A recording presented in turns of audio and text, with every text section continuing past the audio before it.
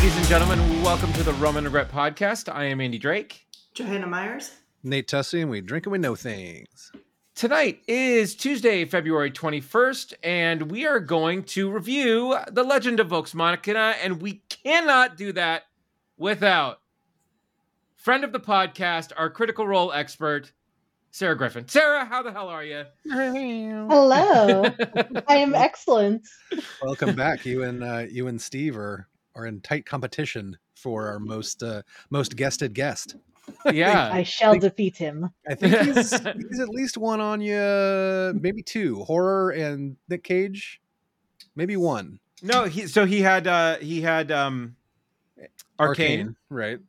But he gave us there was another podcast with him on it, I'm sure, before we did that. A horror cast with him. Yeah, right. Yeah, That's right. A Halloween horror cast, and then a second horror cast, right? And then now Cage Match. Yeah. So right, Sarah, you got up your game. Yeah. So I think one more appearance, and I believe you're tied. So. Need more D&D content. That's there right. You go. Nice. Tales from the Tangent Force. Well, no. What's the movie that's coming out? Oh yeah. Oh God. D&D Honor Among Thieves. That's right. How do we? Okay, quick before we get into our segments. How are we feeling about that, Nate? I just want there to be a good D&D movie. For the love of God, can we just make one? They're all terrible. Can we just have one good one? Like Jeremy Irons in one of them is one thing, and Kiefer Sutherland voicing an animated Raceland is another thing. But for the love of God, make a good D&D movie. It's not hard. Right. Yeah. Sarah? What are your thoughts about the Honor Among Thieves? So far? I am perhaps naively optimistic. I like the cast. I like the fan service that we've gotten the sneak peeks of with the mimics and gelatinous cubes and all that good stuff. Yeah, Owlbear. So our D&D group is definitely going to be going and watching it in theaters, whether they want to or not. Yeah, I'm sure I'll be there. You don't have to drag me. Yeah. It comes out close to my birthday, so that might be an outing that that my wife and I do, because I think that's the only. Well, no, actually, Shazam comes out too around then, doesn't it? Yep. Well, damn, I'm gonna have a hard decision to make.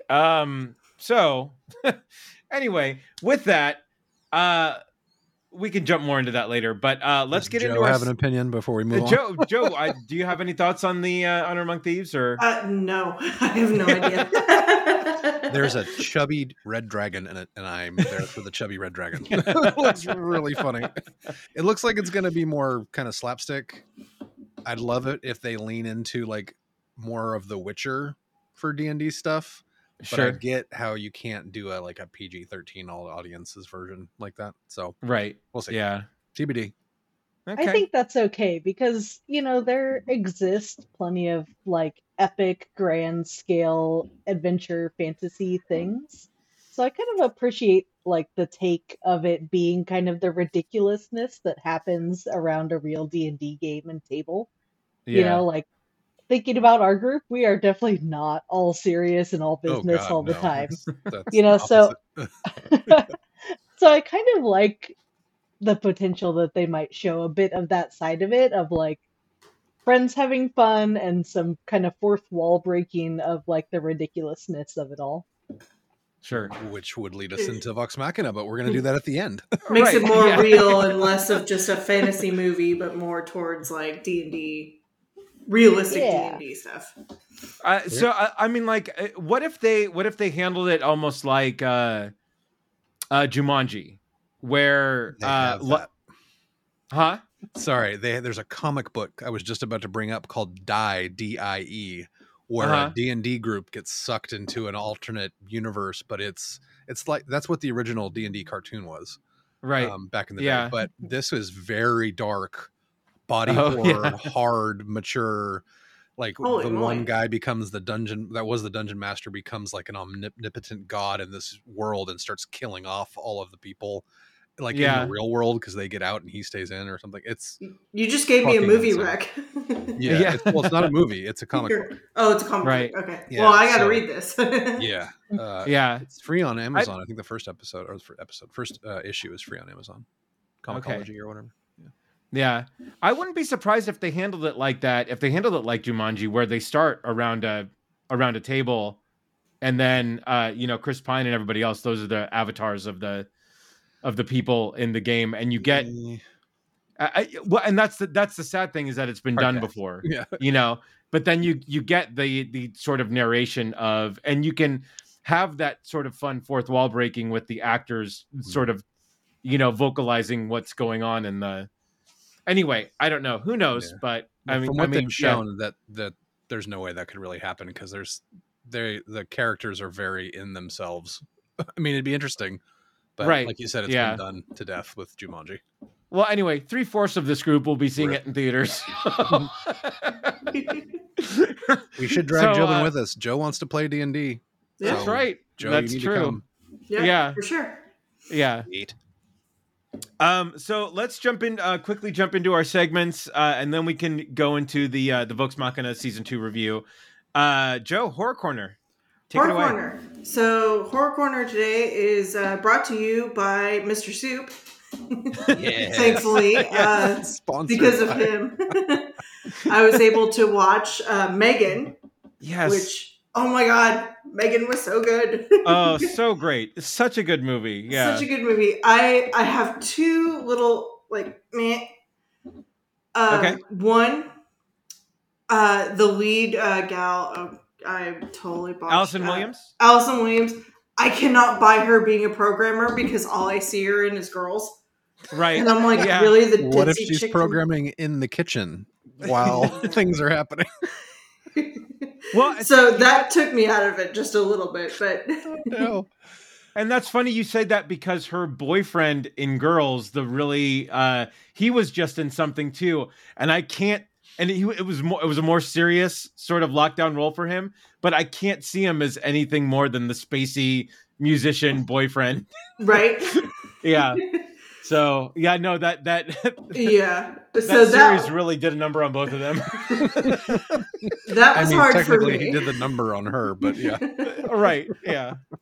And her boss just irritated me.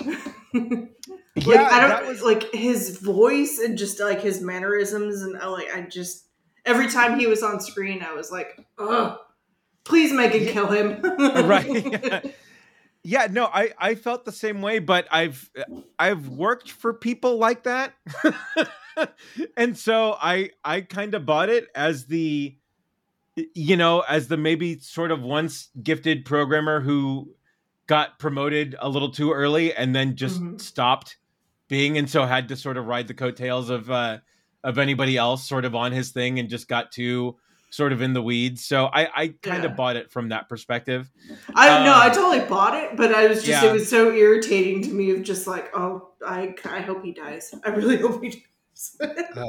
Quick sidebar. The actor's name is Eben Moss Bachrach. Bachrach. It's hyphenated last name. Eben Moss Bachrach. He was in Andor.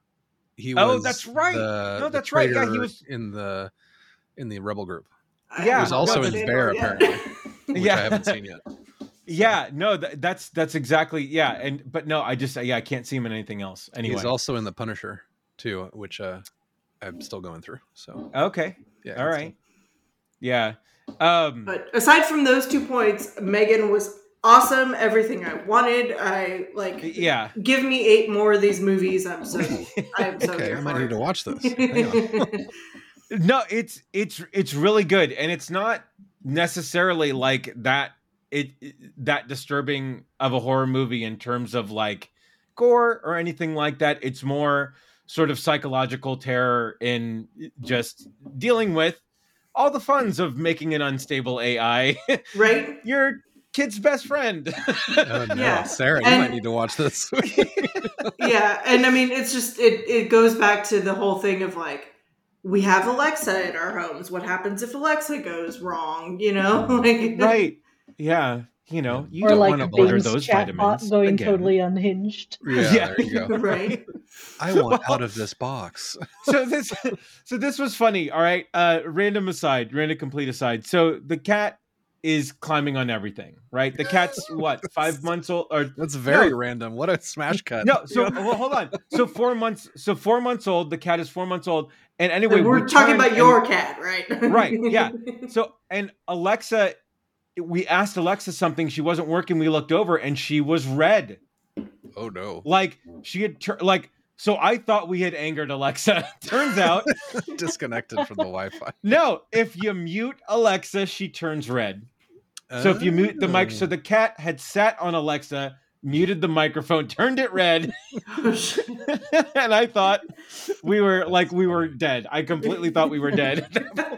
Alexa is displeased. Right. Yeah, right. Me looking over my shoulder to make sure that Ed 209 doesn't activate and shoot me. Right. Forgetting that I'm on headphones. So that's right. Yeah. But no, so yeah, Megan for me was similar to you, Joe.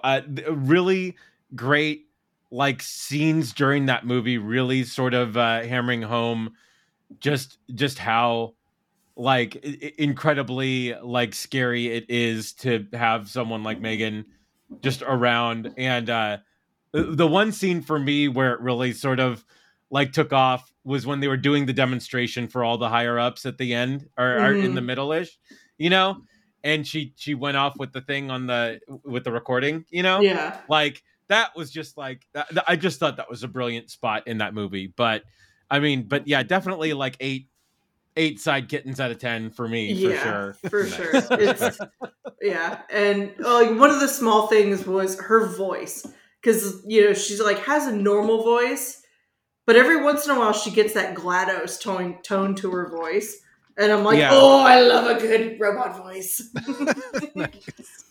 And it was just like little like unhinged GLaDOS portal voice. I'm like, oh, she's gonna do some shit.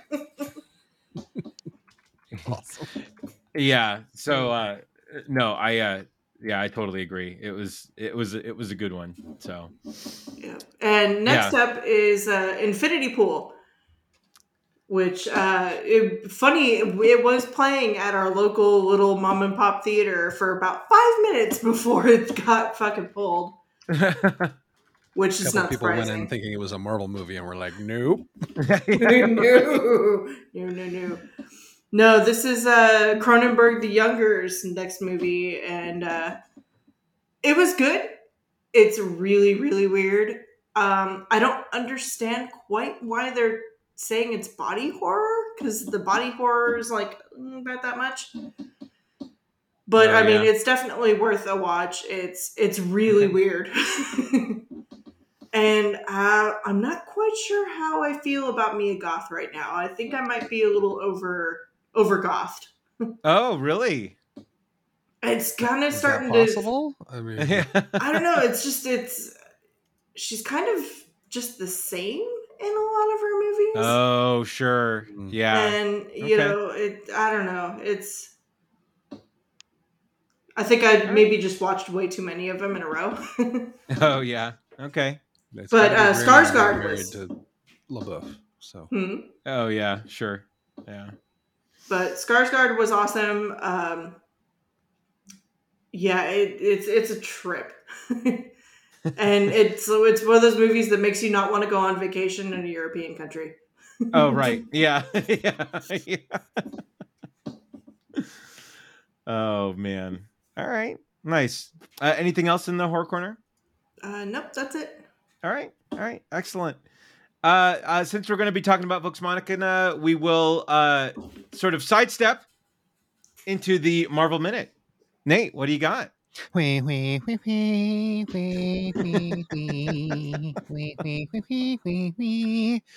Yeah, so wow, that's really loud. Sorry, let me back up. A few of us, Addie, I took my daughter Addie and her best friend Megan and my girlfriend Annie and her two oldest, Jack and Charlie, to go see Ant-Man 3 Electric Boogaloo. No, that's 2. Ant-Man 3 Quantumania. Ant-Man and the Wasp, Quantumania. and we had a really good time. It was a really fun, awesome sci-fi movie. Like, yeah, my biggest takeaway was that Jonathan Majors is fucking epic and terrifying and an amazing standout MCU villain. And that Star Wars needs to up their fucking game when it comes to alien races in a movie, because holy crap, they do such a great job in the quantum realm with all of these different alien types. And like, there's a dude they literally say that guy looks like broccoli, and guy turns around and he's got like a broccoli head with a bunch of eyes and stuff. It's really fucking cool. And just the way that they did it, the special effects are fantastic. Really, really fun movie, but not the best MCU movie. It actually has the worst Rotten Tomatoes score in the MCU. Oh, even after Eternals? Yeah, it's tied with Eternals for 47. Well, it's critic approval, right? The critic approval is 47, but the audience score is 84. Right. So yeah, over 5,000 ratings, which is really good. Oh, that's good. So it's a really fun movie. It's getting panned all over YouTube. Like, when I was looking up reviews, they're like, "Is this the worst movie ever made?" Like, okay, relax. I know you need clicks, but relax. Right. Yeah, it's really fun. The graphics are obviously amazing because they spend pretty much the whole movie in the quantum realm, which is this crazy, just alternate universe that underpins every multiverse. Is the story goes. Bill Murray is fucking hilarious. Yeah. He's very Lando in this. Okay. I think he actually has a cape, now that I think about it. So maybe he is directly Lando. It's really fun. And again, Jonathan Majors acts the shit out of this movie. He's the obvious standout. It's very MCU kind of tropey. There's several MacGuffins that are thrown in there. But it's a really fun kind of wild ride, and we saw it in 3D IMAX, and that was nice. Really just like half of the enjoyment. The visuals were fucking insane. Yeah. No spoilers really. MODOK is in the previews and the trailers, but MODOK is there, and man, they had such a great opportunity for a great MODOK, and it's really bad. It's so bad. Really? It's so bad. It's like, it looks cool and it's fun, but to a point, and then you're like, God, this is just bad. Every time I see it, because they do a really faithful rendition of MODOK, like including the little baby carrier with the feet hanging off of it. And so every time he comes on screen, I'm doing this, and Addie and I are just laughing our ass off. He's just his little feet and his little arms. He's basically just a giant head with little arms and little feet. And they do make a baby carrier reference to him, I think, in the movie, which is yeah. But anyway, it's really fun. It's, it's obviously not an endgame situation, but it's sure. I think the best review I heard of it was that it's a really great Fantastic Four movie with the Ant-Man people in it. Oh wow! Because that's well, because that's kind of what the Fantastic Four's deal, right? They explore, like, it's a Honey, I Shrunk the Kids. They explore microverses and universes and all of that. Right? Yeah. So all of the supporting stuff is perfect. Wow. And all the acting is great. I mean, Michelle Pfeiffer and Michael Douglas are awesome in it. Yeah. And obviously Paul Rudd and Evangeline Lilly are great too. And their daughter, I can't remember her name, the recast daughter, does a great job, and they really set her up for the Young Avengers that's coming down the line. So okay.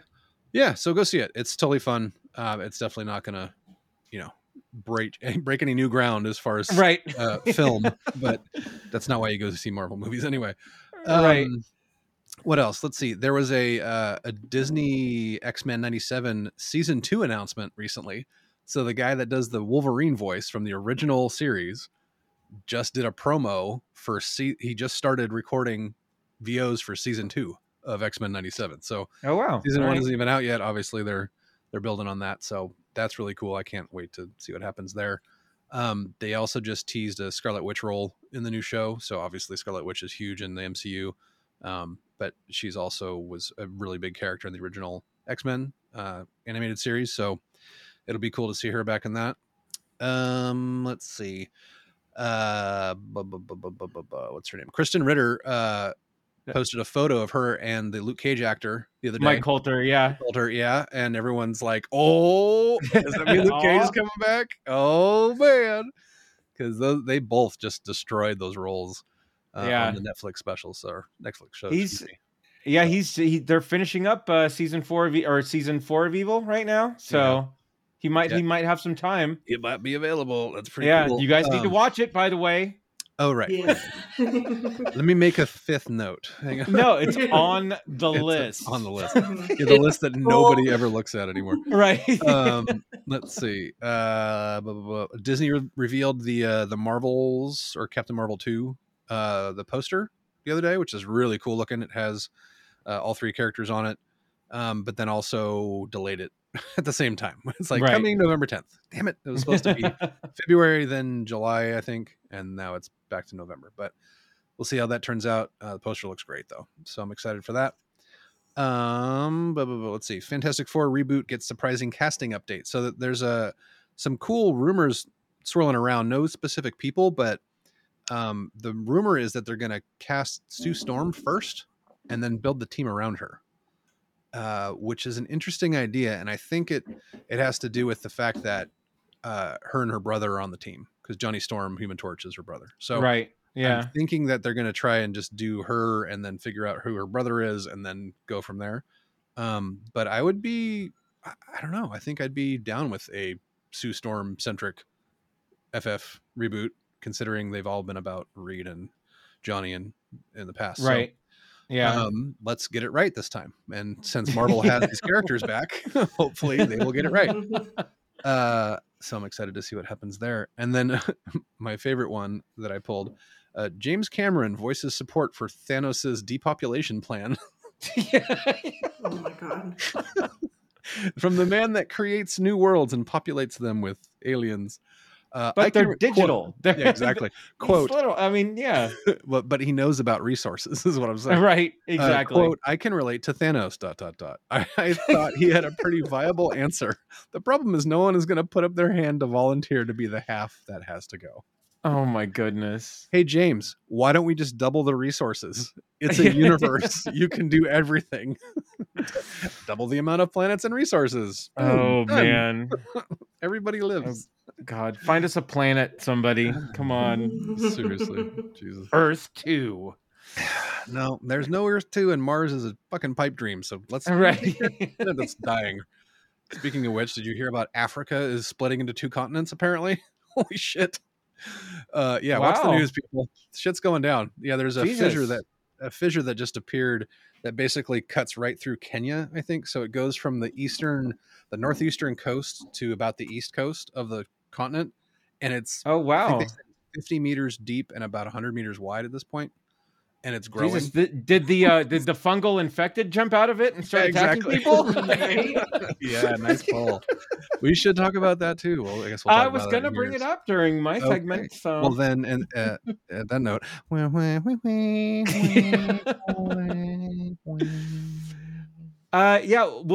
jump into a short and sweet streaming selection service of the week before we get into the Vox Machina review. So, first and foremost, man, The Last of Us. What we just got episode 6 just now. Yep. Wow. Snowy hills of Wyoming. Yeah.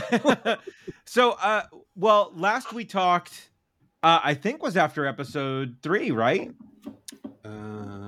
Or no, we talked 4. last week. We talked. Yeah. So episode 4. Yeah, it would have been 4. That's right. Yeah. So, but man, episode 5, we got the, God, I'm forgetting the characters' names now, but we get their, Henry and, his brother. Yeah. Henry and his brother, we get their story. We get sort of their perspective of how sort of the past 10 days in, Kansas City went down, right? And then they meet up with Joel and Ellie and have this it's sort of incredible. And I mean, I know that this is based on a video game, but I love how it still feels like a video game in some spots. Right. Quick aside, Sarah, have you watched the show at all? Have you played this game at all? Do you care about spoilers? Because okay, yeah, we're gonna get pretty spoilery. Joe, are you up to date on this? Oh yeah, for sure.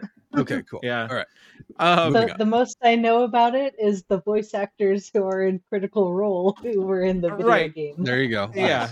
Okay. Yeah.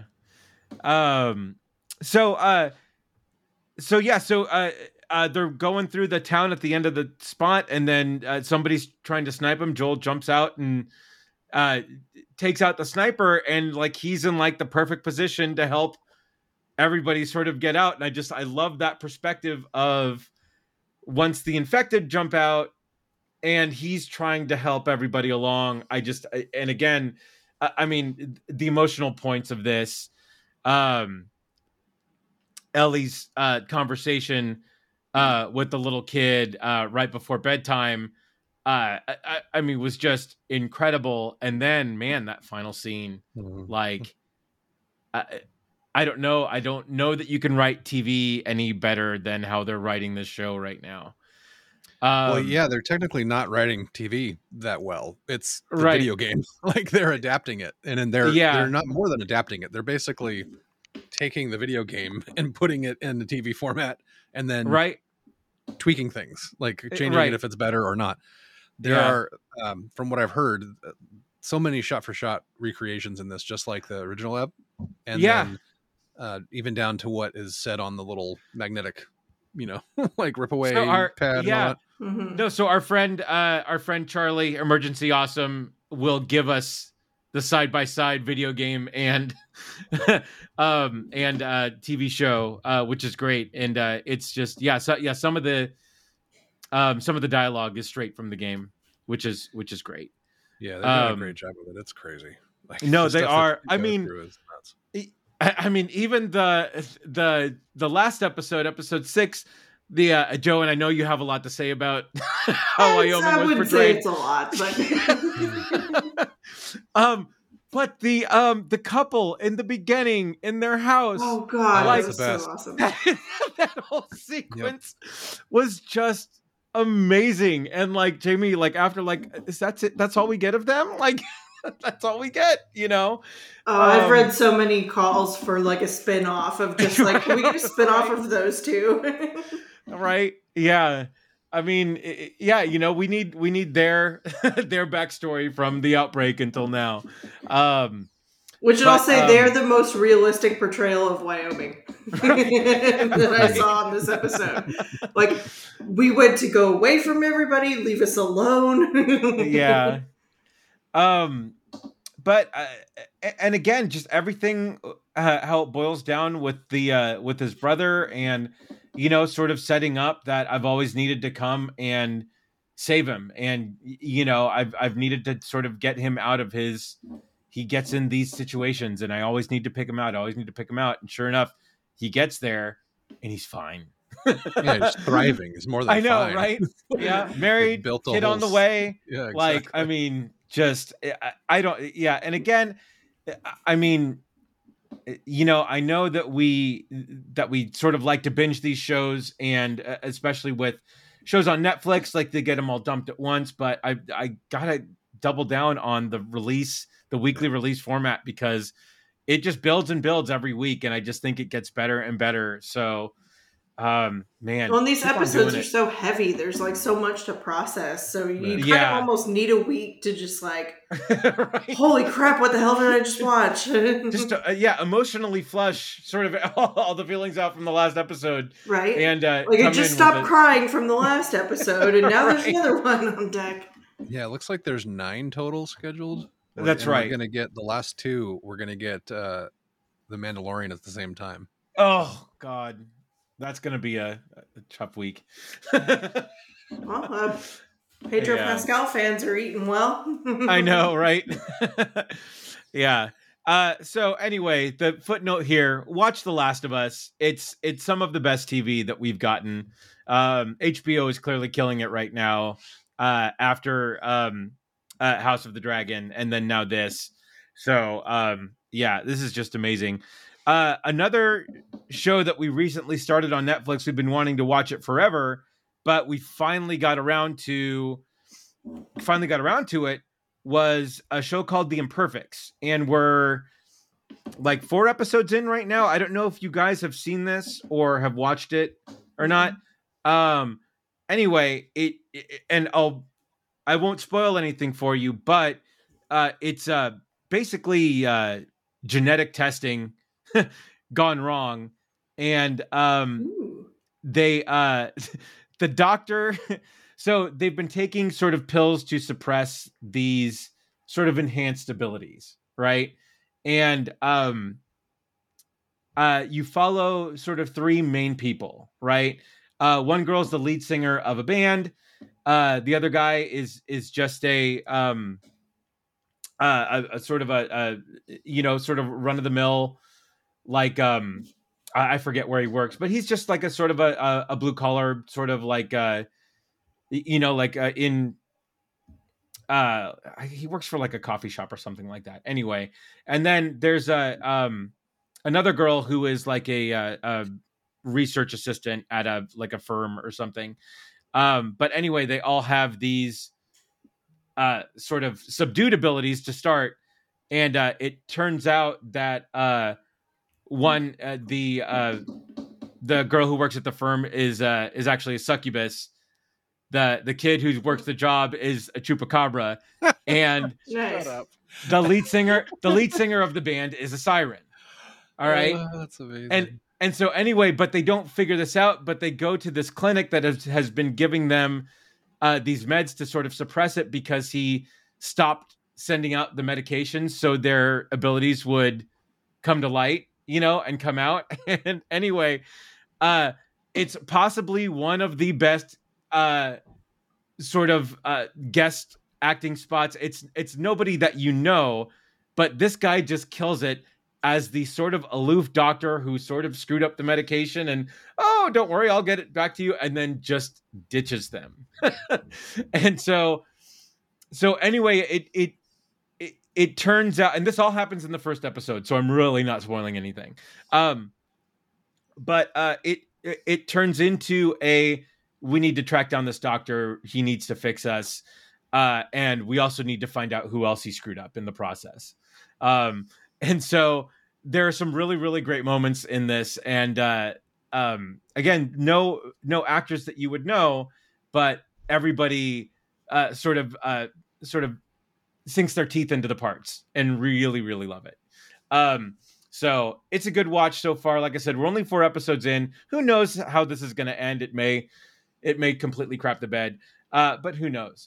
One more quick thing before we get into Vox. Let's talk. There was a show that I kind of shat on earlier, or last year, with Chris Pratt that went on Amazon Prime called The Terminal List. And it was a great series right up until the last 10 minutes, where it just totally ruined sort of everything they tried to do in the series. Well, Amazon just show that they're going to do a season 2 of Terminal List now, and then they're going to do a prequel around the guy who sort of messed up the season. So I don't know what the hell they're thinking, but it's anyway. And the sad thing is that I'll probably still watch it just to shit on it. So, I mean, you gotta know if it sucks or not. No, exactly, right. And then the last thing I'll say before we get into Vox actually is first episode of Star Trek Picard hit. Just amazing. We got Riker and Picard, basically Butch Cassidy, Sundance Kid, trying to get their way across the galaxy to find Crusher. And if the rest of the season is like this, I am all for it. I cannot wait. Thursday can't come fast enough in this house. Oh man, just it's so good. Can't wait for Geordi. Can't wait for Worf. Can't wait for the rest of the Next Gen crew. So, yeah, I love it. I love it. All right, enough of this. Now we can get into it. Season 2. Legend of Vox Machina. So we're going to go episode by episode. We'll get a quick rundown. We'll give our thoughts, sort of high points, low points, if any. And then Sarah can give a deeper sort of, connect it to the actual campaign. If you can, tell us what, if anything, that you wish they would have done, or stuff they could have, probably spent more time on, or whatnot. But I release the floor to you, Sarah, and set us on our journey. Hooray! Well, we kick off the season really right at the exact moment that season 1 left off, right? Vox Machina has returned to Amon after defeating the Briarwoods and returning the city of Whitestone back to its people, and everything is great. They're having parades, etc., etc. And we see the arrival of not one, but multiple dragons. And it's revealed in episode 1 that these are ancient dragons, which in D&D monster block world, that is kind of the highest level of the biggest, baddest dragons that you can fight. Right? So it's not like young dragon, adult dragon, you get up to ancient dragon of all of the different colors which relate to their magical abilities. So this is the Chroma Conclave. What did I miss? Sorry. I had to check on electrical burning. So.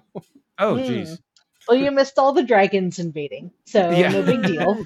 It's starting our synopsis of episode 1. Nice. So, yeah. Yes. So the Chroma Conclave arrives. The first member of which, Brimscythe, the blue dragon, was the one that Vox Machina defeated in season 1. So this is the remaining 4 dragons. We have Thordak, the red dragon, Umbrasil, the black dragon, Vorgal, the white dragon, and Disease Deceiver, Raishan, thank you. Raishan, who's the green dragon.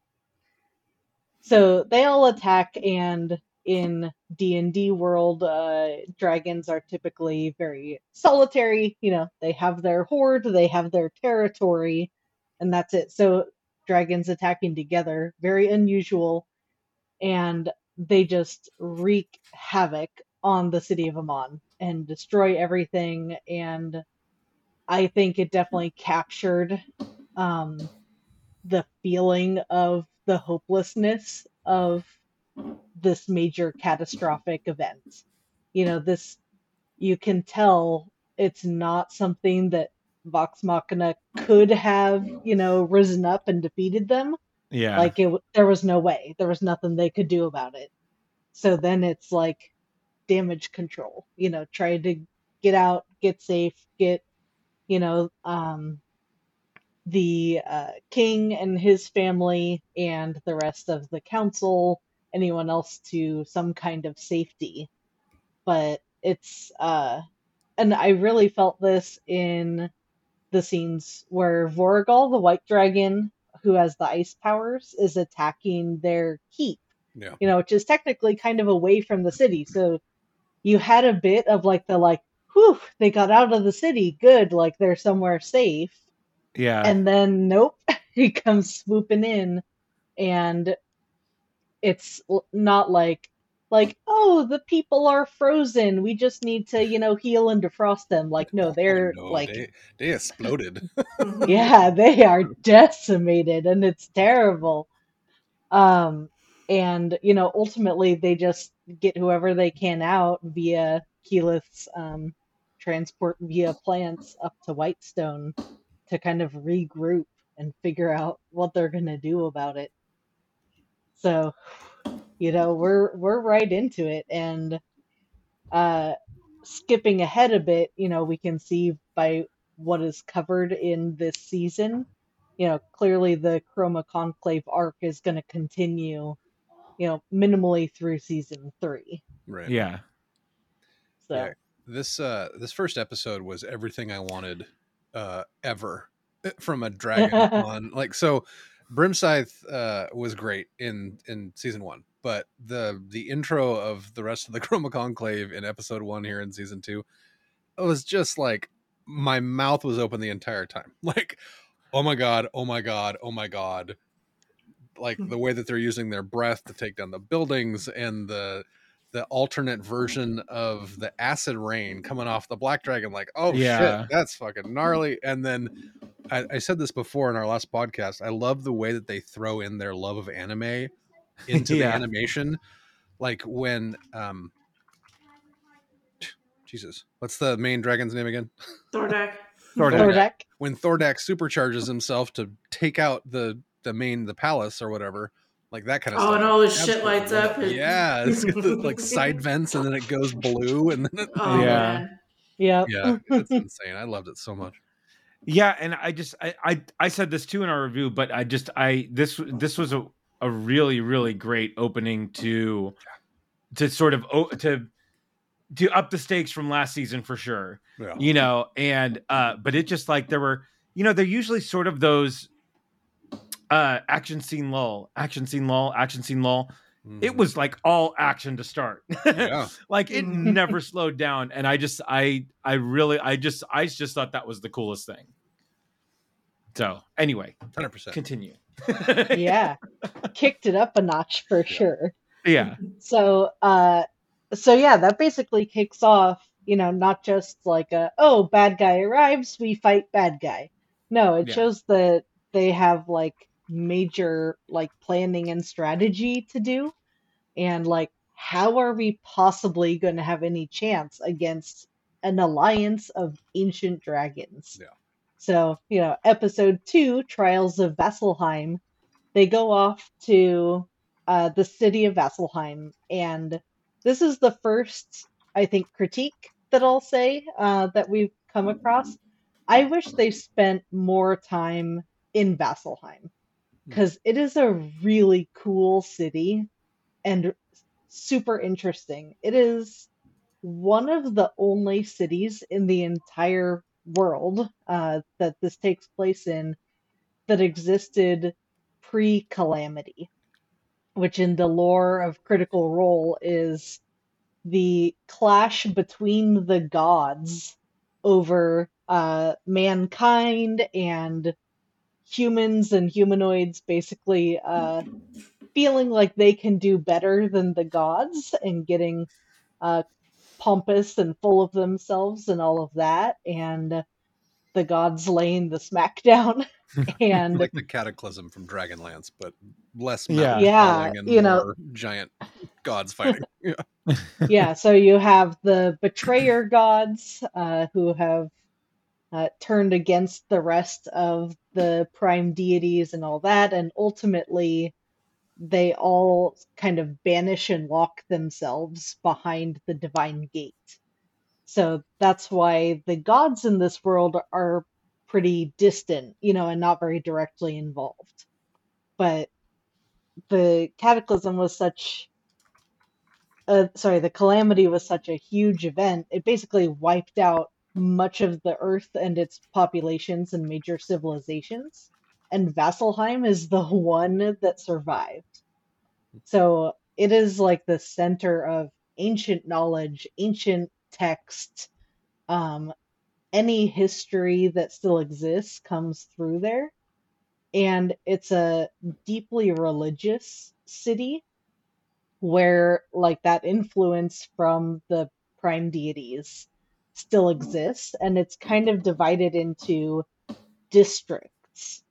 So we see like just a touch of it where we have Grog going off to the Stormlord. That's where he meets what is it? Zune? The fighty monk guy, yeah. What's his name? Yeah. Where does your strength come from? Yes, exactly. Oh, right. So yeah. So really, you know, it's the whole city is more in like these districts that are dedicated to certain gods. So like the Stormlords area is this, you know, much more like rowdy, proving yourself, showing your strength, that kind of stuff. There are areas that are dedicated to the Wild Mother, who is, you know, a goddess of nature and, you know, harmony and those kinds of things. And seeing those different things either at odds to each other or working together was really interesting, and I wish we would have seen more of that. Gotcha. Because I think it's pretty relevant to some of the other godly things that come up later on. For example, Pike's deity, the Everlight, doesn't have a stronghold in Vasselheim. And so part of Pike's personal journey is helping to establish that as a place where she can be worshipped and her followers can pay their homage to her do all and all this that kind of stuff. Yeah. I think that's probably a common critique of the whole episode, or sorry, the whole season in general, is that it moves really fast. Like they cover a lot of ground in this season, and I wanted way more out of this. But I mean, I love it. Don't get me wrong, but it's very quick. Yeah, and I'll say, that in a couple of episodes from now, we get that too of in the campaign, in the game, they didn't split the party like they did in the show. They're sequentially kind of going around to all these places. But I think just for the speed at which they needed to keep the show moving, they had to kind of split them up and have them go, separate ways to get everything going all at once. So, not totally true to the gameplay, but not necessarily in a bad way. I think they did it pretty well, and I think there were some key things that I was worried about that ended up being okay. But yeah, so carrying on, and again with Vasselheim and speeding through everything, the whole bit with the Slayer's take, the monster hunters, that was a whole thing in the show where they had guest people that Will Wheaton and Felicia Day came in and were guest stars as members of the Slayer's take, going out and fighting some monsters and stuff like that they just kind of skipped over. It's okay, you got to cut where you can, I suppose. But that would have been cool to have them in the show, though. Yeah, and we did get the other two, though, right? Yeah, so we have Zara and Kashaw, and those are voiced by the same voice actor friends who came to be the guest on the show to play them. So they're delightful. Definitely a little more, I would say, character, stronger force of character, I think, in the show. Zara, was a little more kind of combative, and you see between her and Vex, bickering and all that. But, it's nice because they are kind of a repeat set of guests that we'll probably see popping up in the future a bit too. So this was a really cool episode too. We get to meet the Sphinx, and they're like, "What's going on? Oh my god!" Also, just for brevity's sake, we should try to. I'm being too long-winded talking about. I want to hear all this. Trust me. We're on 2 of 12. Yes. Oh god! All right, let's speed our way through. So we've got the vestiges, and that's really the ultimate goal. The ancient pre-calamity weapons, weapons, armors, magical items that can help give our heroes the power to fight the dragons. And so the first one takes us to the sunken tomb for the champion of the Raven Queen, Pervon.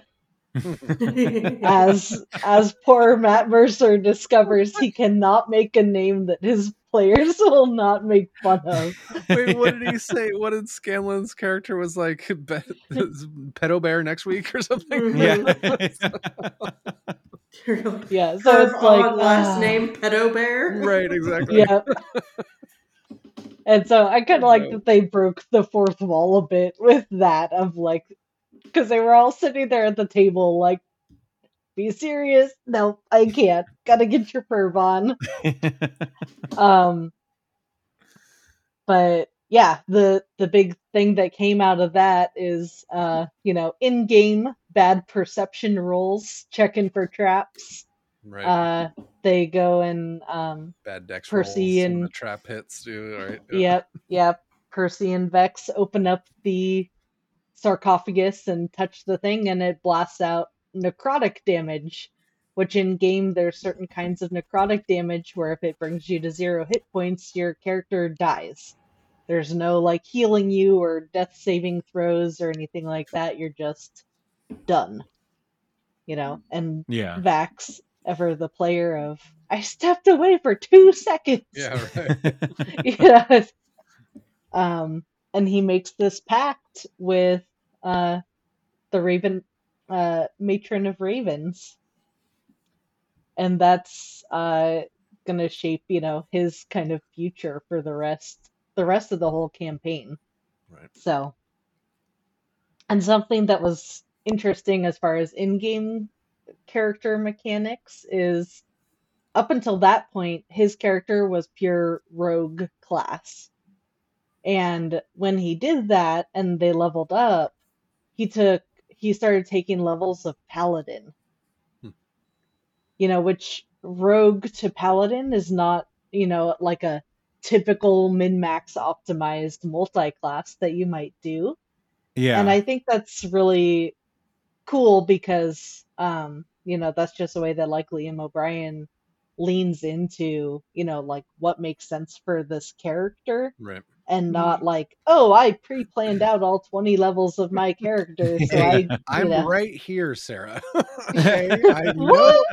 I'm right here. Attacked. Yeah. I may or may not have spreadsheets for every major character. Yep. That's just part of it, though.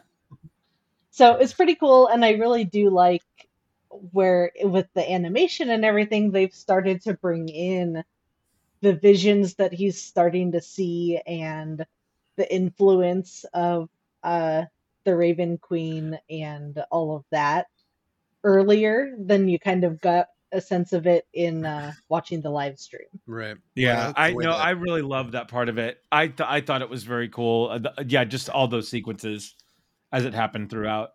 Sorry, Nate. No, you're fine. That's they're continuing to do the amazing 3 episodes and a major cliffhanger sitch. Yeah, because at the end of the Sunken Tomb is when you get the dead sister, basically, and then right, everything picks up in 4, and that's when he strikes that bargain. And so, is the Raven Queen? That's a D&D thing. Is that why they had to change it to the Matron of Ravens in the show? Could be. Okay. I think you might be right. Okay, yeah, that's what I thought. Otherwise, it doesn't really make sense.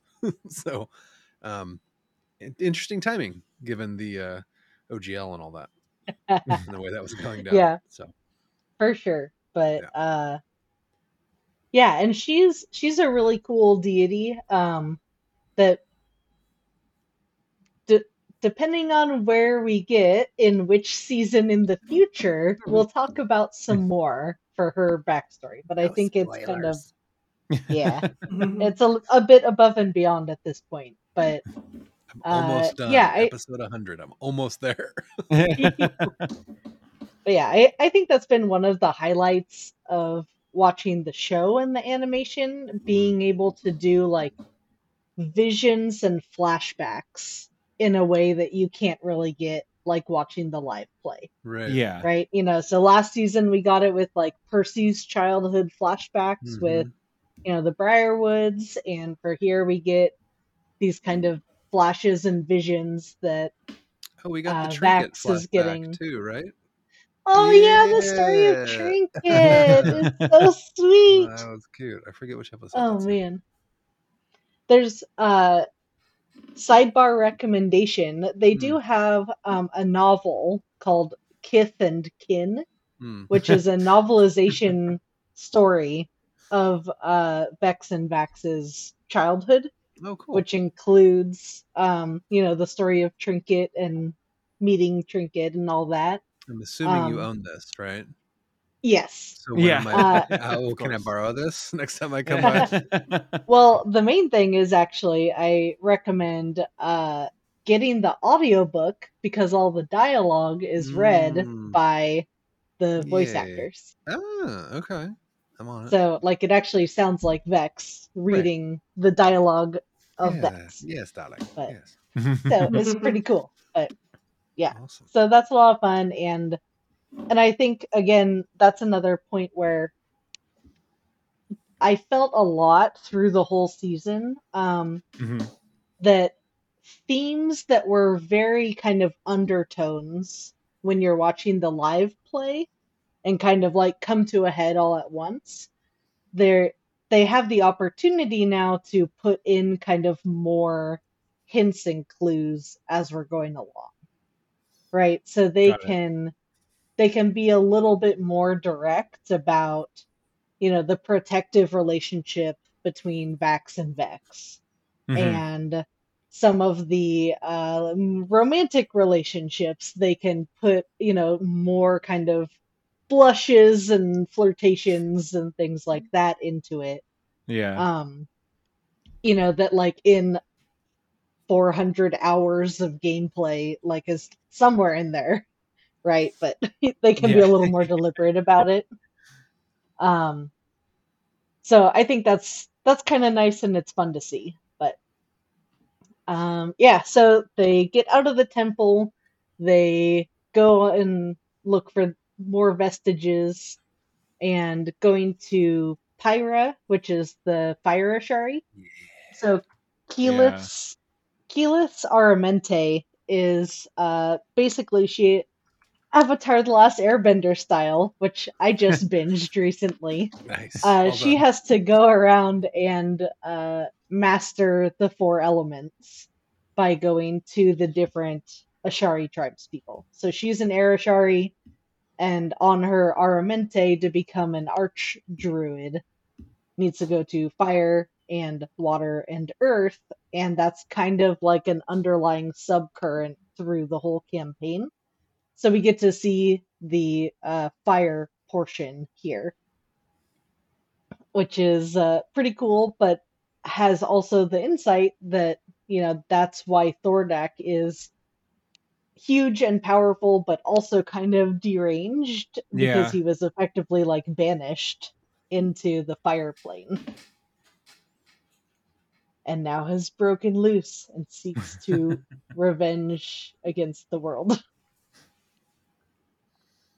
But yeah, I thought it was pretty cool. We got our first peek of another plane of existence.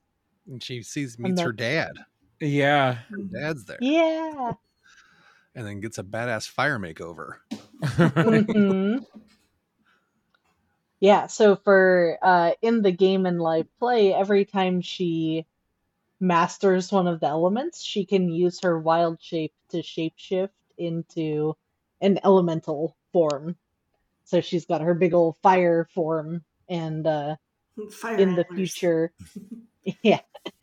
in the future we'll get earth and water. But yeah, and she comes back with a new outfit too after she she does the whole fire elemental and comes back in her brown and gold as opposed to her greeny, which is kind of cool. Right. Also, something that we should mention too is throughout this entire series so far, Grog is having conversations with his sword. Yeah. Sometimes accompanied by Scanlan and his loot. He needs some some dookie, what did he call it? Like the dookie accompaniment. Yeah. Accompaniment, I'm just showing it to his boss. It's okay.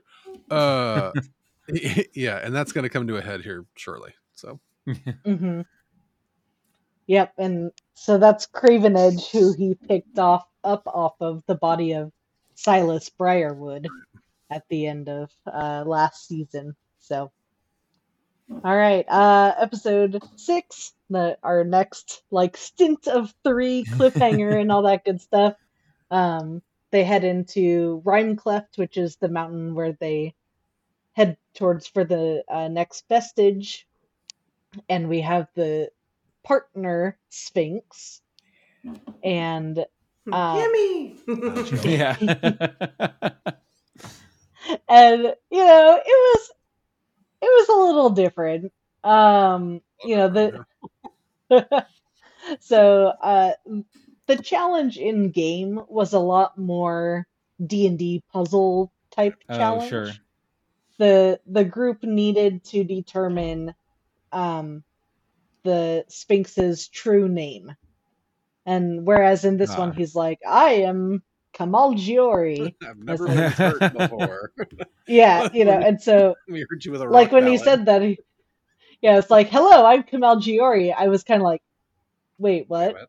Because that was like the whole point of what I was expecting they were about to have to do.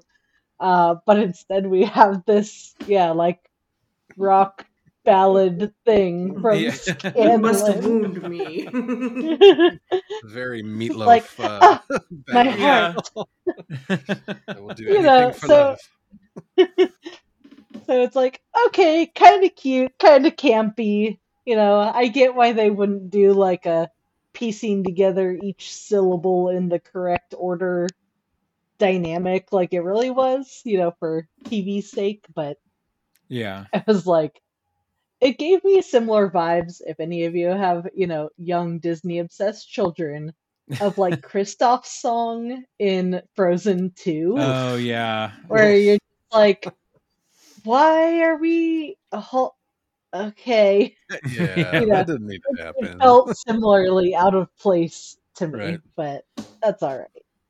It was kind of a nice, like, wounding isn't always like the physical damage. Okay. It was fun watching everybody get their ass kicked by the Sphinx. Right, just into the void. Yeah, exactly. A whole lot of nope. And it really, like, it shows you the power level that Sphinx is working on, and then also, like, as a precursor to the power level the Sphinx has to try and attain to deal with the next challenge. Yeah.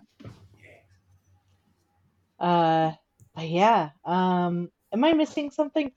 What was the ending at that one?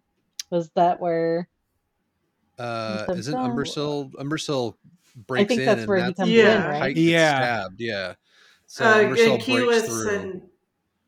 Keyleth splits the party and sends them. Yeah, that's at the very end. So Umbersil breaks in and basically is kicking everybody's ass, and then Grog is going blood crazy because a Craven Edge gets a taste of the dragon and ends up skewering Pike on Craven Edge at the end of that. Right. In classic third episode cliffhanger, like, no, somebody's gonna die. Yeah. Right.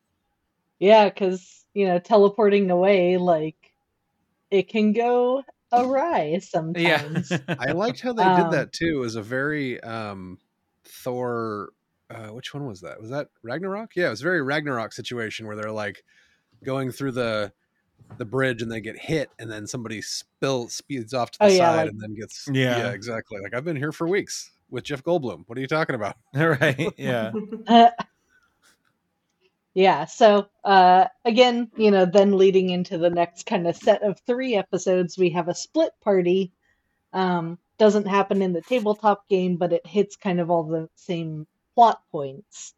So first we kind of see him in the Fey realm. And it is a trip, man. Yeah. So awesome. Oh it is. I love them. Keyleth vomiting rainbow is amazing. Right. Yeah.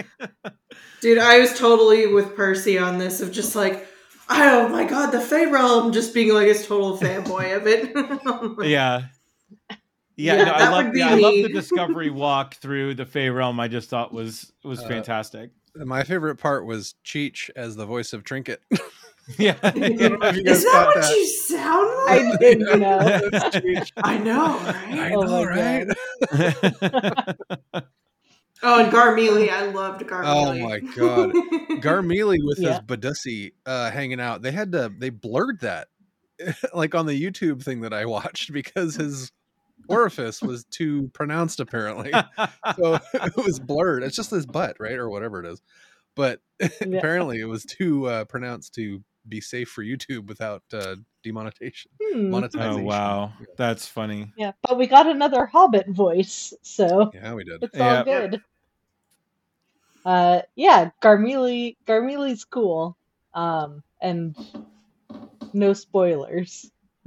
But yeah, that's neat. And I love like, yeah, the Percy vibes of like the I am highly educated about this Yeah. different place, so I can be our guide, and then just like no, Nope. and yeah, and you can start to see like the tension there with him and Vax about like, will you stop just assuming you're right about everything, and like he's not taking accountability for when he doesn't know something. He's just going through acting as if, you know, Yeah.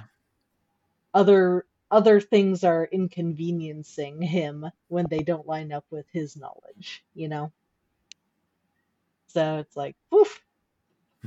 Uh, and then so instead of kind of jumping back and forth, maybe we'll like finish out the Fey realm and then kind of get back over to Nice.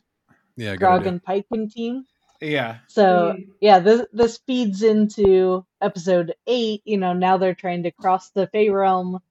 The easiest way to get to the cursed bog that has the withered tree that has the vestige is through the city of Singorn, which is in the elven city where Vex and Vax grew up with their dick of a father, Yeah. who like I'm just glad they didn't shy away from that at all, because I feel like Yeah. it would be kind of easy to, try to have some like soft redemptive moments, but it's like no, he's Yeah. like he's just that bad. Yeah. 100% asshole. Yeah. Yeah, and kind of explaining why the kids are the way they are and why they struck out on their own so young. Right. They it changed a little bit how Percy revealed Vex's title to her. I feel like the point at which it happened in the show was probably better. Because I think they did it back at like the Slayer's take in the tabletop game, but I didn't feel like it was given the as much of the weight that it had in the tabletop game. Did they? I thought it was the same point. That was one Was of it the at the things. same point?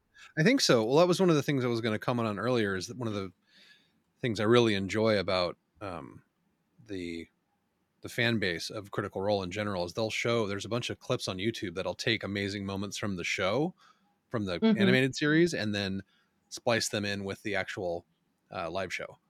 And I want to say it was close to the same thing where he's talking to her father, and it's the same kind of context where he's snapped the father as being a total d-bag, and he goes, "Oh, do watch your manners. That's the you have to correct this contract because she's Lady Vaxalia, mistress of the Great Hand," kind of thing. Oh, that good. just made Well, my heart I'm glad go about pitter that. patter though. That part.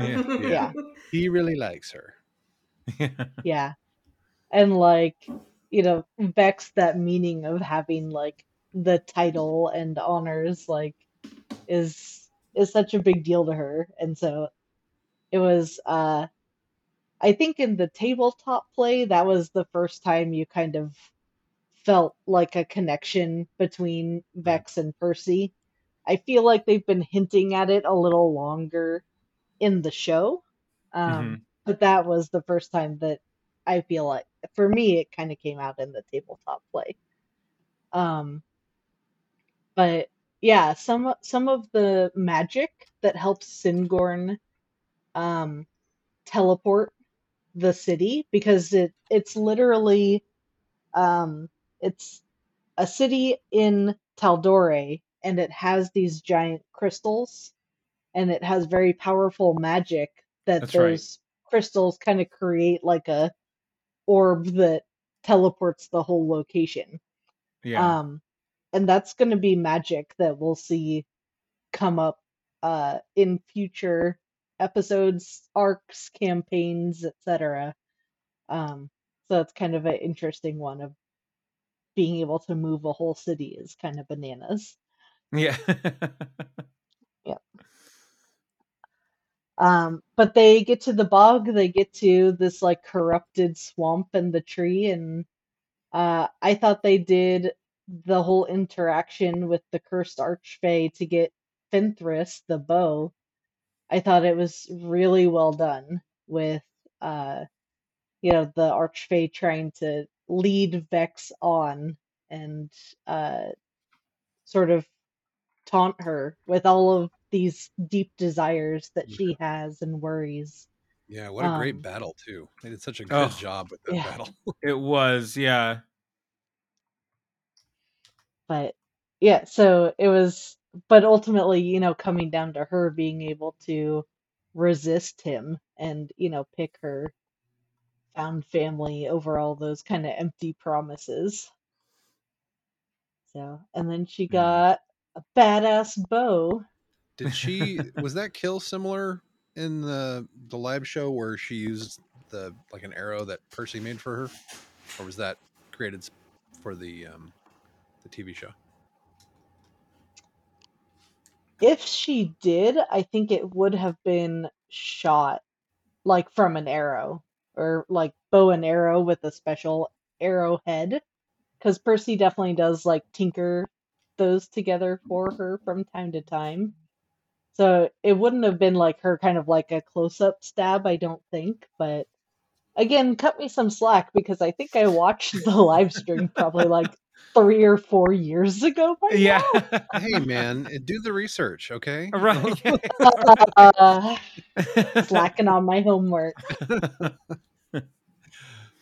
But it was, yeah. And that heals the swamp and the bog and all those good things. Oh, one thing I wanted to talk about a little bit was the Vex's new necklace for Trinket. So she has the little pendant, and this came in from the sunken tomb. They actually found it in the live play with the artifacts of Purvon, because he had a wolf familiar. So unfortunately, the wolf gets left out in this whole storyline. But it was his companion and had this necklace that basically can put your animal familiar living thing into a little pocket dimension to help for easy transport. And to a degree, I think it was kind of a gameplay mechanic invention, because sure. It's like we always have to walk around with the bear and yes. How do you the bear stays outside, Exactly. Yeah, that kind of stuff. But then part that I was worried about later on ended up coming in, and that is back over to Grog and their storyline. Anyone have any last thoughts on like the Fey Realm stuff before I jump over? No, so what's coming up is sort of what spoke to me from this season. So I'm I'm ready to jump in. So yay. Yeah. Yeah, so simultaneously the other half of Vox Machina is over with Pike being just stabbed by Craven Edge via Grog's blood madness and all that. And so they go and have to, she ends up healing herself, right? Like, right. Barely, but being able to convince Grog to get rid of Craven Edge effectively. The break scene is pretty insane, like blood fountain everywhere. Right? Like all the blood it's absorbed over all the years just spills out. I don't think Grog was, so in the live play, Grog like falls over dead. So just at some point he's like walking off to talk to Craven Edge and fails a saving throw of some kind and just like blup, like face down in the snow, and that's it. And they're all like, what just happened? And so they have to like deal with that.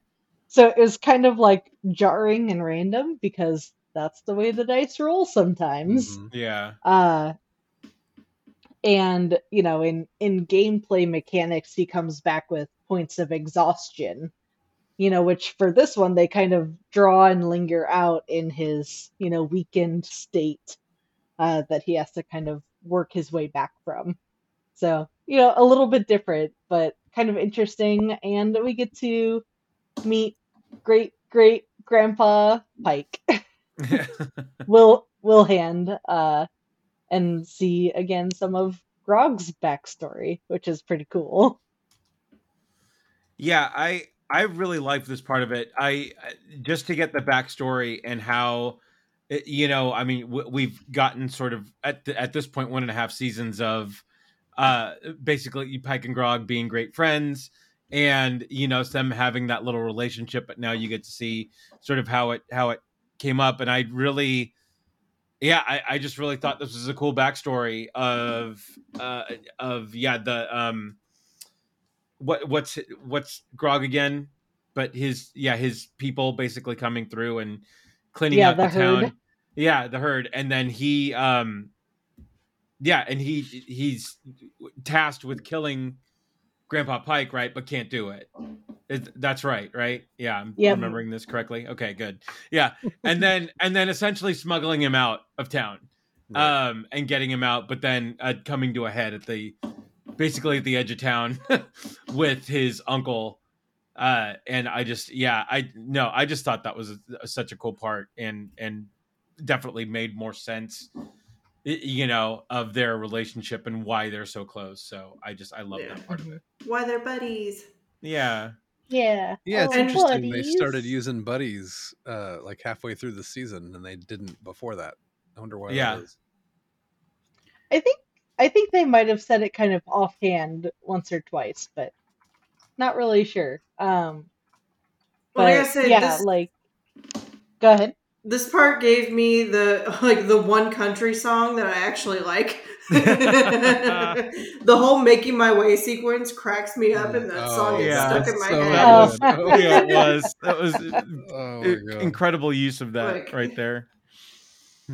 Yeah. Yeah, and so critters will get like a little bit of extra, like that's a little Easter eggy, because at some point someone, Matt Mercer says like, so you're all making your way, and they start singing like making my way downtown, walking like that.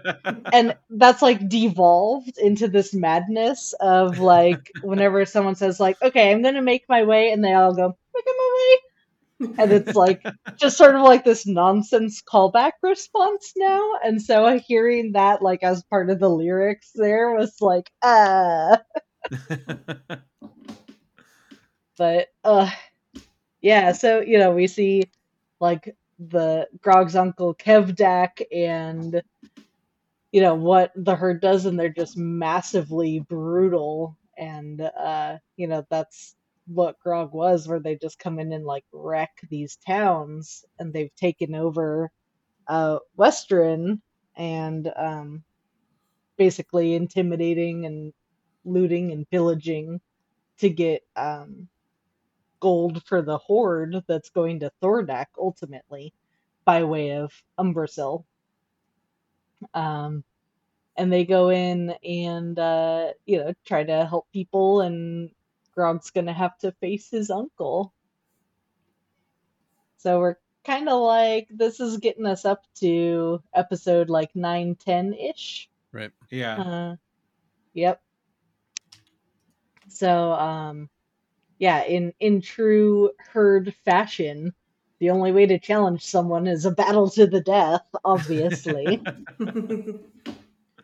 So Grog fights him, and this was, I thought, really well for how they brought the split party back together, because in the live play, the whole group was there, and they just had to kind of stand on the sidelines and watch this battle between Grog and Kevdak, and like, for honor, they had to stay out of it. Yeah. And so having them like physically not there when it starts. And then I love when you see the little like shadows of like Vex and Vax like darting along the rooftops. Mm-hmm. Like you're like, yay, the cavalry is arriving. Yeah, nice timing because he was getting his ass kicked. Yeah. Yeah. Even after he splintered true to form. And the stuff. The whole Vox Machina, fuck shit up. I was just like, so good. Yep. Yeah, and so that all really happened, and I liked how true that was. And as I've kind of hinted at multiple times, the part that I was worried they would cut because of how they split the party, but ultimately kept, was Vex flying in, popping Grog into the necklace for Trinket to like basically save him from where he's getting like beat down on, and flying up and then releasing Grog, and he just like cannonball axes straight down the middle of Kevdak. And so I was like, yes, they kept it in there, cannonball Grog. She's like, God, I hope this works. Boop. So, amazing. And, also in those battles and throughout all of this, again, in like the nods to everything we love in anime, is I love how they've done Vax's like super movement since getting since getting his vestige, like very fast. Just the speed and like just the way that they animate it, I am totally in love with, and I'm a bit of a fangirl for Liam O'Brien anyways, so I'm just like and it's super cool. And I like that they associated it with that. In game, I think it's like Boots of Haste or something like that he can activate to like, to get extra movement speed and extra attacks and all that. But I like that they tied it to the vestige instead. So that was cool. I wonder if they have some of the similar animators from Avatar: The Last Airbender, because there's a lot of like points in the show where I'm just like, this feels very Avatar-y to me, and it's awesome. Yeah, it does seem eerily similar, the animation style for sure. Yeah, and like the Grog's, where does your strength come from guy? I'm like, that dude's an earthbender. So totally. Titmouse did the opening sequence for Avatar: The Last Airbender. Oh, okay. Well, there you go. There we go. Yep. Good call. You knew it. Ding, ding, ding. Subconsciously. Yeah, it looks like they did way more than that. 2005, 2008, they did. Yeah, looks like they did do all of it. Nice. Yeah, there we go. Ding, ding, ding. 2 points. But yeah, so then they had the herd on their side and coming up with a plan to try to defeat Umbrasyl. Yeah, can we not like just smooth past the moment where Kevdak gets his arm cut off and then hits Grog in the face with his own arm with the Titan Stone apples? That was a pretty cool like Kurosawa like slash by moment, and then the arm's like, and then he rips it off and hits him in the face. Oh my god! Yeah. And Grog is even like, that's badass. Right? Yeah. That was so cool. Yeah. Sorry, like, okay, that was cool a great moment. There's so many great Grog moments. I mean, we did gloss over the best Grog moment when he grew his beard. Oh man! So the belt of dwarven kind. I was telling them about this in the last podcast, where it took like 20 rolls or something like that for him to actually grow in the full beard. Over the course of the campaign. So somebody spliced together all of those rolls, so I went back and I watched that video of it, and that's just oh man, so funny, so good. Yeah. Yep, beard roll. Yep. Oh yeah, because Goliaths are naturally hairless, so he's not bald via like shaved head. They just like don't grow hair, and that's the thing. And so it's like, oh, beard? Oh, I got a beard. And then it gets cut off, and it's like, not the beard. Yeah.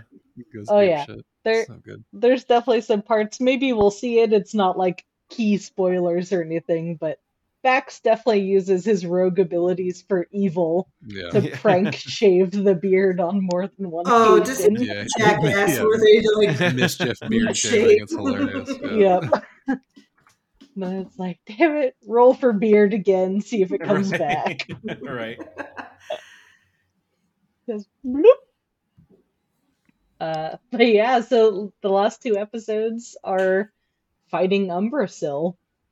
And yeah, that's our dragon of the season, that we get to do. And totally agree, like the acid is gnarly and how they depict it and all that. We will again, kind of gloss straight to Vax and Scanlan end up inside the dragon. With Scanlan's proctology hand. And a foomp noise. Like the eye dilation. We have got to put that eye dilation in the show notes or the treatment or something, because that GIF is all over the internet, and it's like my spirit animal right now. It's But anyways, and so I really liked that they had it be the sword, like a sword that Kaylee used to, because in the game it was the immovable rod, which is a common kind of classic item in D&D. You activate it and it just doesn't move, like in space wherever it is. So the dragon's trying to like fly and take off, and he's like locked down, literally inside, and tears it through himself. But made more epic looking with a sword. Right. Yeah. And so but then it's really like stressful moments of like dragons flying away. We have party members literally inside of it. Grog like lassos his ass behind it. Like, and what happens when you fall? Because there's always, I don't know, maybe it hits me hard because I'm one of those people like in a recurring nightmare. I have those of like, you're stuck like lifting up off the ground, and it's like, at what point like do you let go? But if you wait too long, then it's too far. Like that's kind of a thing for me. So oh no. I was like, we might need to unpack this in a future episode, Sarah. We might need to have a little therapy session on there's nightmares. Well, it's either taking off and flying or being in a sinking car that goes underwater, where you're like, at what point do you like open the car door to try to swim out versus like don't break the seal? Anyways, I digress. I've had that one too. Just make sure you can break the glass is the idea. We should just have an Irrational Fear podcast. Oh, that's a great idea. Yeah. Because and this is way off topic, and I know I'm turning, but I have a complete and total irrational fear that every time I leave the house, I'm going to come back to it and it's going to be like on fire or something. Oh God. That's not good. You need to, and I had to express that. I had to express that to my family this weekend because we were talking about irrational fears. So I had to come clean with that one. So anyway, all right, we can move on. There's a lot of stuff a therapist would say about that. Let's make sure we get that. Let's get that. All right. No judgment. All right. So irrational fears aside, actual fears of fighting acid spitting dragons. How about that one? There we go. So they chase him, and we get back to kind of that classic D&D party conundrum of, do you stop, do you rest, do you regroup, but knowing that the creature is also getting away and getting a rest and getting a regroup. And ultimately, they choose to continue pursuing said dragon up into his lair in the mountain, which is like everything you would hope a acid dragon's lair would be. Right, lakes of acid and a sphinx's head on a spike. Yeah, it was brutal. We also shadowed over the Ripley is back and teamed up with Umbrasyl and like cheerleading Umbrasyl quite a bit to try and get her own and spying for stuff. Umbrasyl. She's trying to raise funds to build her mechanized weapons of doom kind of thing. Yeah, and she's the one who's really like spurring him on to try to get the vestiges. You know, you see Thordak is kind of like, why are you wasting your time looking for like this one random sword kind of thing? You are even a day late. Yeah. You know, and so and I think it's starting to hint at like Thordak is pretty like unhinged, right? He's the biggest and most powerful, but he's not super like conniving. You know, he has sort of like this fever dream fantasy, whatever, of like what his power could be, and is just sort of like sweeping all of them along in the whirlwind of what that is. But yeah, this is an instance where we're starting to see the other dragons like, but don't you get how this other strategy would be even more powerful? And it's like, I don't care what you have to say, like that kind of stuff. And so yeah, Ripley egging him on. Yeah, favorite cameo was from the black powder vendor, Victor, who's like, learn from my mistakes. Right. Holding up like missing fingers. Great. Like, and I think my favorite Percy line, which was also in the preview, like the I am very flammable running away. That was hilarious. Matt Mercer dressing up as that vendor for the Halloween episode is one of my favorite things I've ever seen. Yes? What do you need? Like, he's got 2 fingers left. Like, oh, God.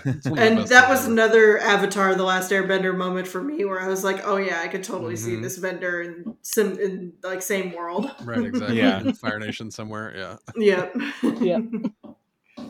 Oh yeah. So, let's talk about hidden Mercers that we've come across.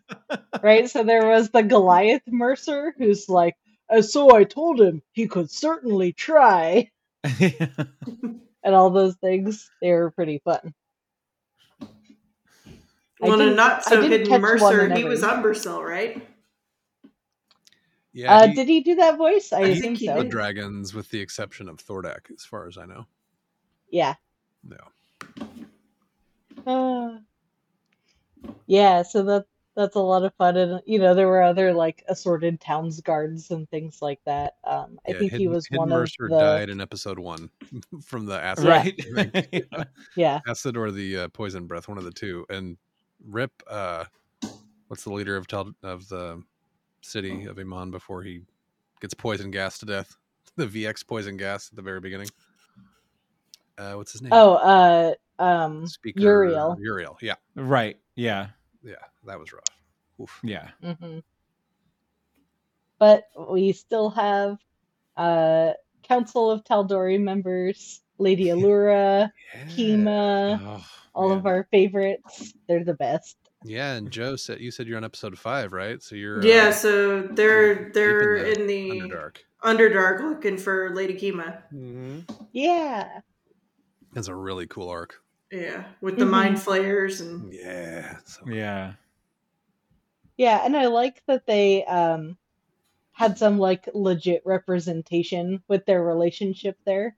It took a little longer to be that explicit on like a live stream. Right.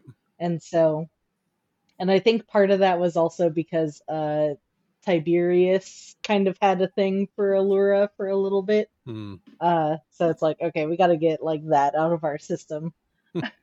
But yeah, so Lady Allura and Kima are just sweetheart couple and grow old and love each other, and it's delightful. So it was nice to see that. Yeah. But yeah, so anyways, back they defeat the dragon ultimately. So we've got one more dragon down. Well, 3 to go. do they defeat the dragon, or does Sam Riegel sing the high note and defeat the dragon? Because that was a pretty cool ending. I mean, I knew how it was going to go, kind of, but the way they depicted it in the show, I mean, they're getting their asses kicked. Ultimately, they should have rested because the dragon healed itself and was ready. Yep. And they are getting their asses kicked. And yeah, Scanlan gets all sneaky. Now I have 3 vestiges of divergence. He's like, 2. Yeah. Wait, what? Yeah. This one's mine. And then gets the whole kill moment. I forget how that goes in the live stream. I have to look that up again. But it's something similar where he gets a crit or something like that, right? I think so. I'll look Let's it see. up. I had I'm sure they made have notes it. last time for Brazil. Yeah, I don't have a specific like killing blow, but It was very cool. Very Yeah. cool effect. We get a Pike and Scanlan kiss. Which Little bit. doesn't happen in the live show, right? Not until, I mean, I don't No. know if that ever happens, but the where I'm at, they're pissed. Yeah. Not Yeah, talking. I definitely that's I think kind of like I said earlier, you know, that's where they kind of put a lot more of like the coupley, blushing, flirting in the show more than it was in the live stream. Yeah, right. But Scanlan was like very like womanizing and rough and kind of just disgusting misogynist towards Pike throughout the whole live show.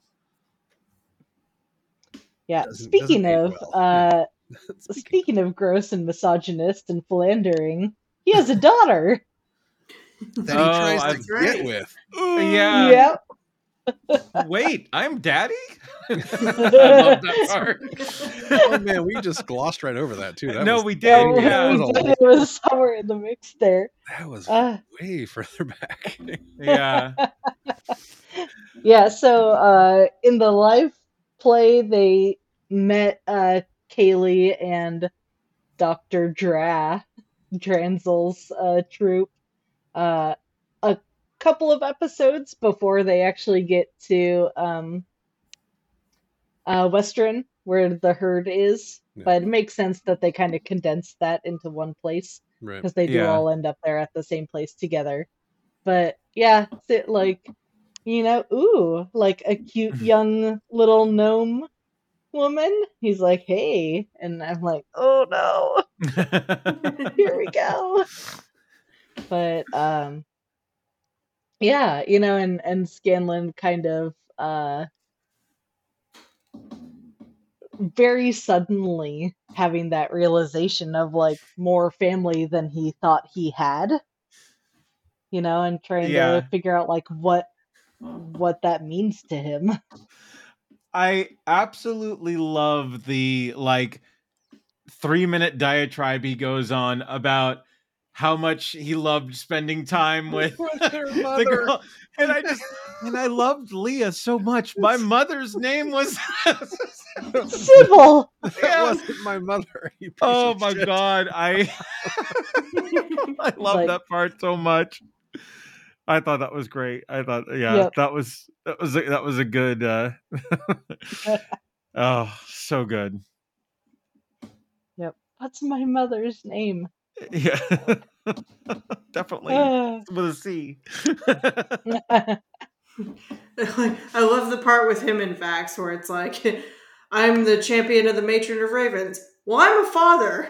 Oh, you win. You win. Yeah, you win. Yep. Man. Oh yeah, Vax's plunge into the blood pool at the Raven Temple. Yeah, that was intense. Oh, yeah. Oh, when he gets wings. Yeah. He's so pretty. Oh, yeah. So beautiful. Wait, you get wings and I get a broom? What the fuck? Right. That was so good. That happens in the live show. I remember that distinctly because she was so proud of her death from above and her broom. And then he gets wings and she was like, what the fuck? Yep. It was like everything she ever wanted was to have that broom. But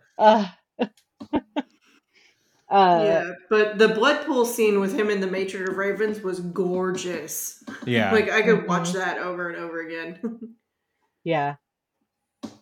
And so in the live show that happens at the Raven Temple is in Vasselheim, because the Matron of Ravens has her kind of district with those other deities do.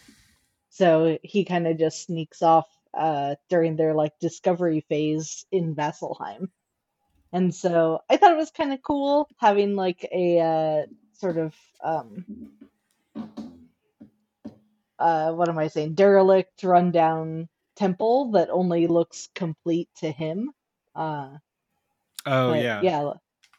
It's and coming out of it and Percy being there, and they sort of have a little bit more of that understanding of like, I know what it's like to carry darkness around with you. So it's like, yeah, blood and just sort of drown yourself. Yikes. Yeah. Yeah. I don't know. There were so many. I think really like smart and well sort of thought out moments of this season, and I think that was definitely one of them too. I think it had the right mix of silly and serious and fun too, especially with all of the flashback moments of with Grog and Pike, and then with the realization that Scanlan's a father, and then even those moments of just Scanlan like right before the final battle too, like sort of like realizing his place, but not necessarily like fully getting it, and having to sort of get pulled back into the mix with everything. But yeah, I just know it was a really good season. And when does season 3 come out? Right. Yeah. January 2024. Yeah, approximately a year from now. And what comes first, that or the Mighty Nine? That, I would think. Okay. I mean, we're not even close to everything that Vox can throw out there, and I know Mighty Nine just got announced, but I think right. we way down the line. I don't know if they do that concurrently. I don't know. I feel like even if they did, just the fact that the announcement came with only like voiceover, and like it didn't even have like teaser graphics. Sure. Right? Yeah. So I feel like they probably haven't even started on the character designs and all those things. Yeah, it was more of just an announcement that they signed this crazy huge deal with Amazon, like an overarching movie deal and first look deal and that kind of stuff. So so awesome. Yeah.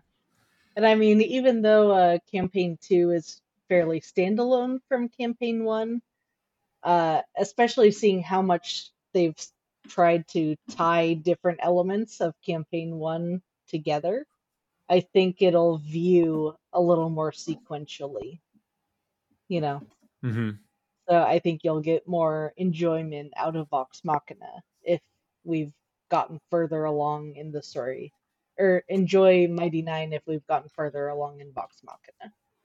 Nice. Gotcha. Okay. Yeah, that makes sense. Yeah, I'm trucking through campaign 1 so I can get to campaign 2. I've really been chomping at the bit to get introduced to those characters, and I'm excited. And we're only like 50 episodes into campaign 3. Yeah.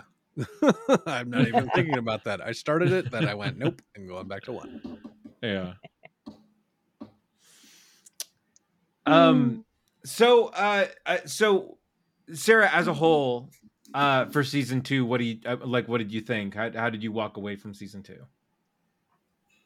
I mean, I love anything these people do overall, and it makes me happy, and I love seeing it. Yeah. I'll say I think it did feel kind of like Lord of the Rings 2 Towers. Like it felt a bit like a middle season.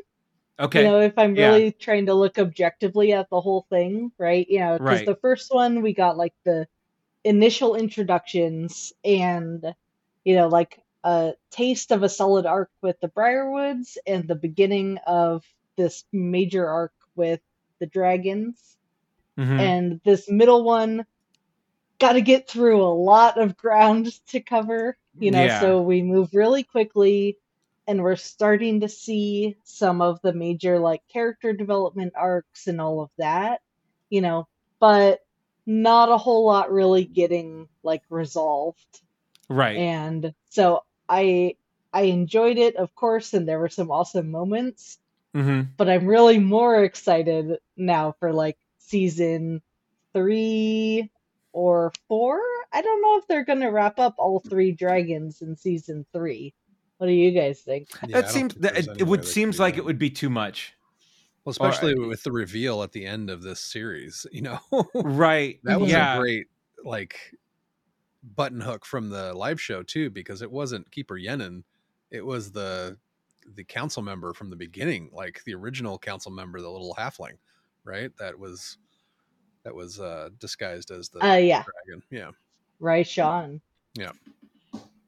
So when did that actually happen? Because I was watching the first season again after watching the second one, and there was a couple moments where Keeper Yenin, and I was like, "Are you already the dragon?"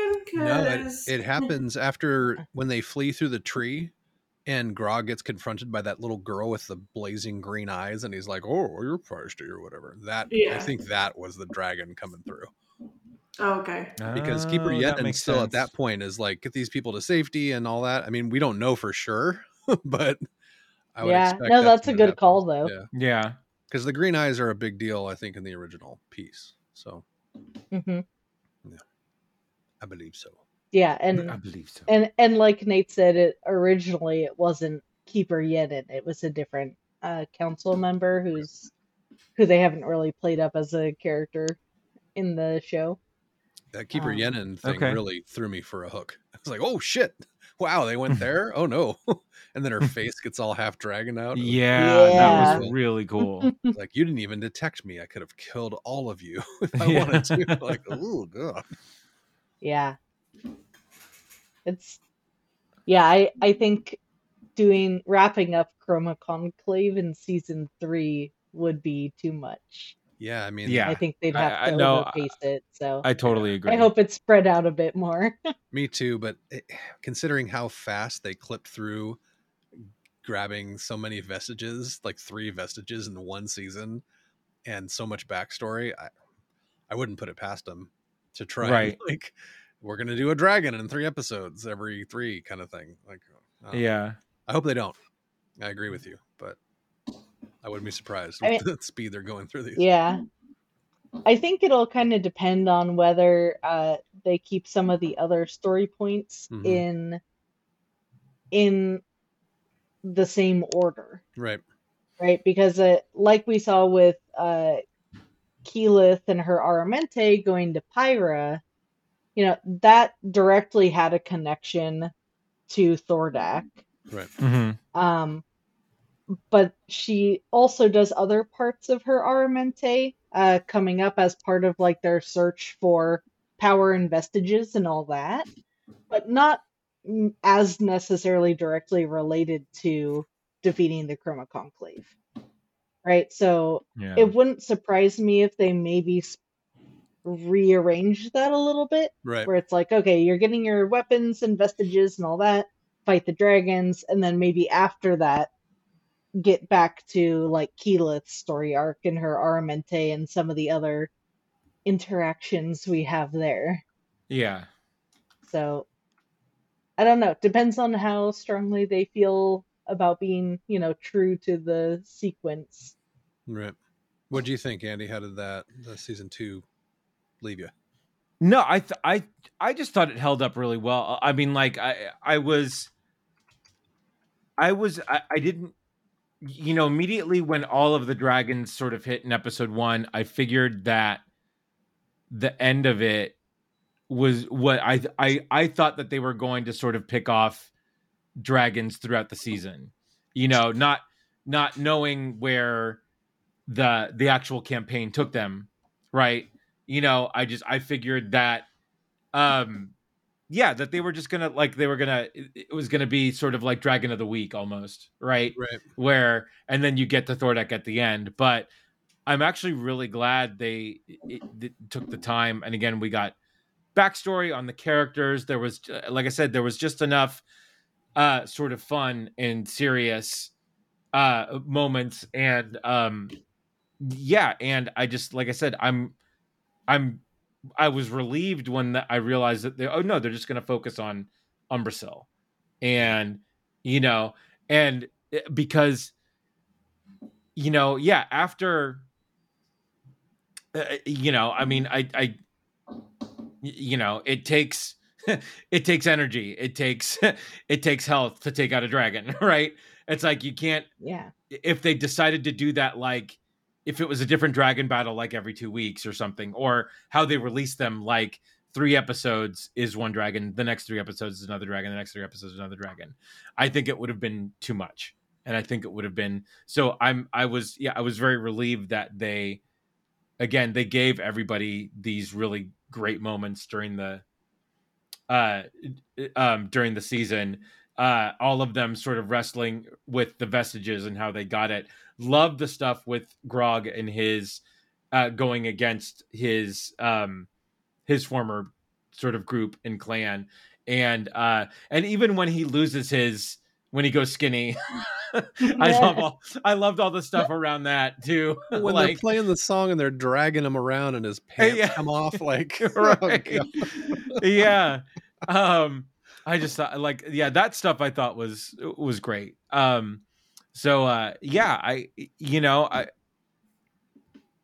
don't know. I comparing it to sort of season 1, I think season 1 was good just because I had no backstory and I had no part of it, but I think this was definitely on par with season 1, and I was definitely just as excited to watch week to week with this season as well.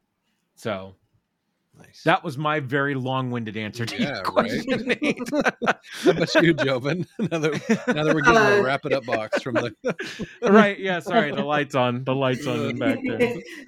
Yeah, pretty much everything Andy said. I'm stoked to get to kind of sit with each dragon for a while and get to experience them and know them and stuff, because I mean this is really, really good dragon content.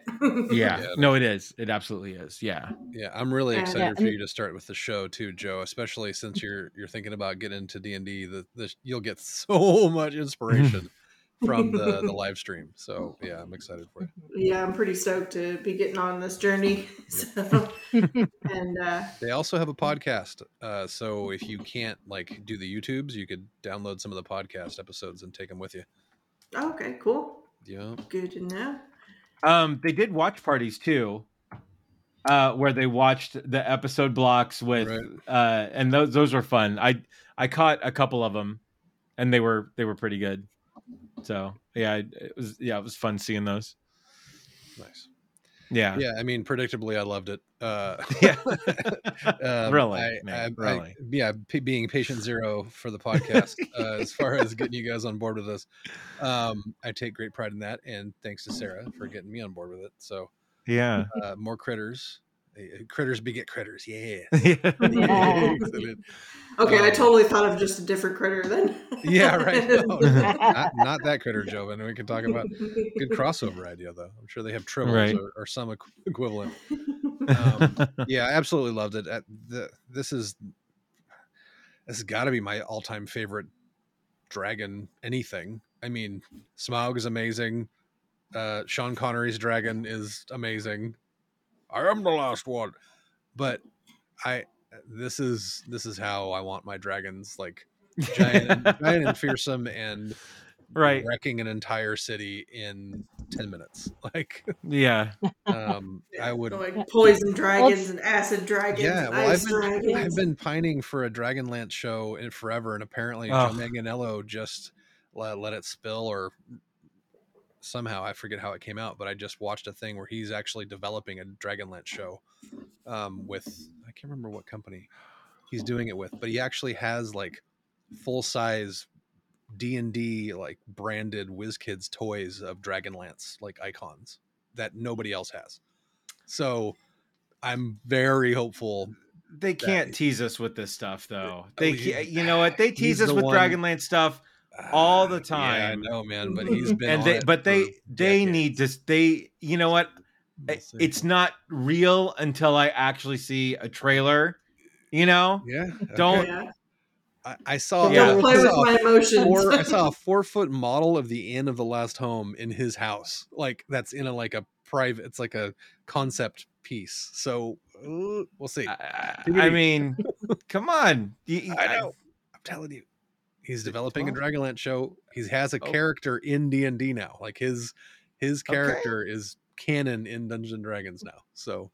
Okay. If anyone's going to do it, if Yeah. anybody's going to use their celebrity to get a good D&D thing made, it's him. So yeah, that's true.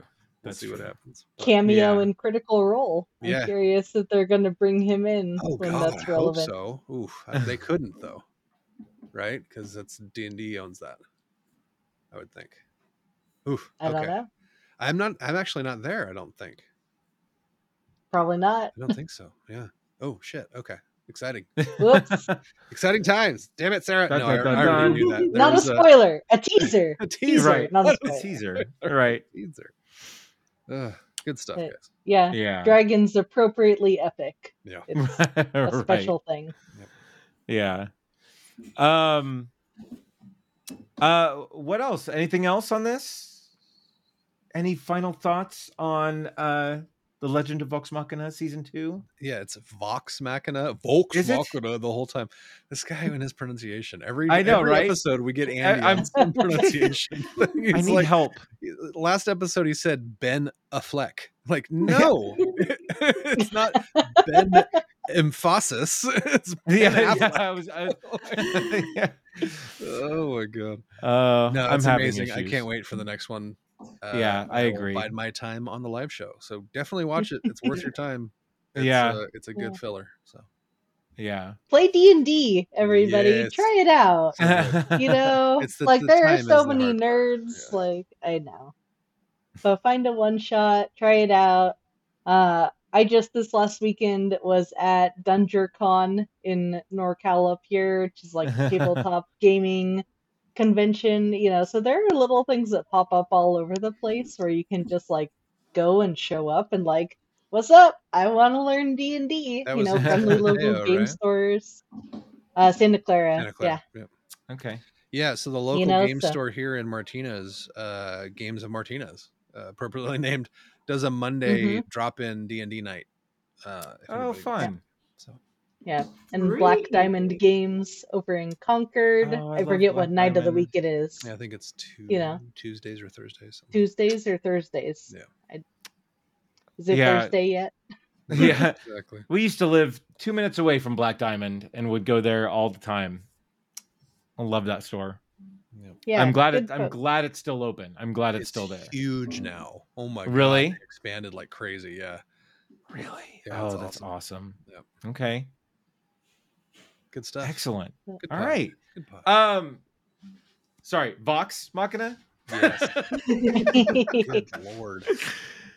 So what did you guys think of The Legend of Vox Machina? Let us know in the comments. Let us know on Twitter. You can find us on Twitter at rum_regret. You can find us on Facebook at the Rum and Regret podcast. Nate, where can they find you? Sure, Avid Gamer, AV1D Gamer on all the socials and your gaming platforms of choice. Joe, where can they find you? At Joe Chickadee on the socials or at joechickadee.com. Sarah, where can they find you? You can find me at Griffin Stitches on Instagram and on Etsy if you're looking for some tabletop accessories for your geeky home. Excellent. You can find me at Crazy Drake on Facebook, at Andrew Drake at Twitter. And until the next time, we have spoken.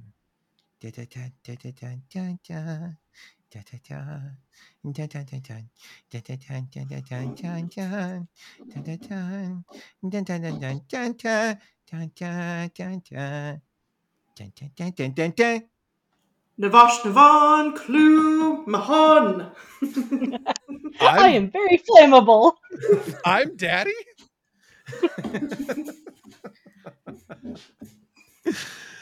Oh, so good.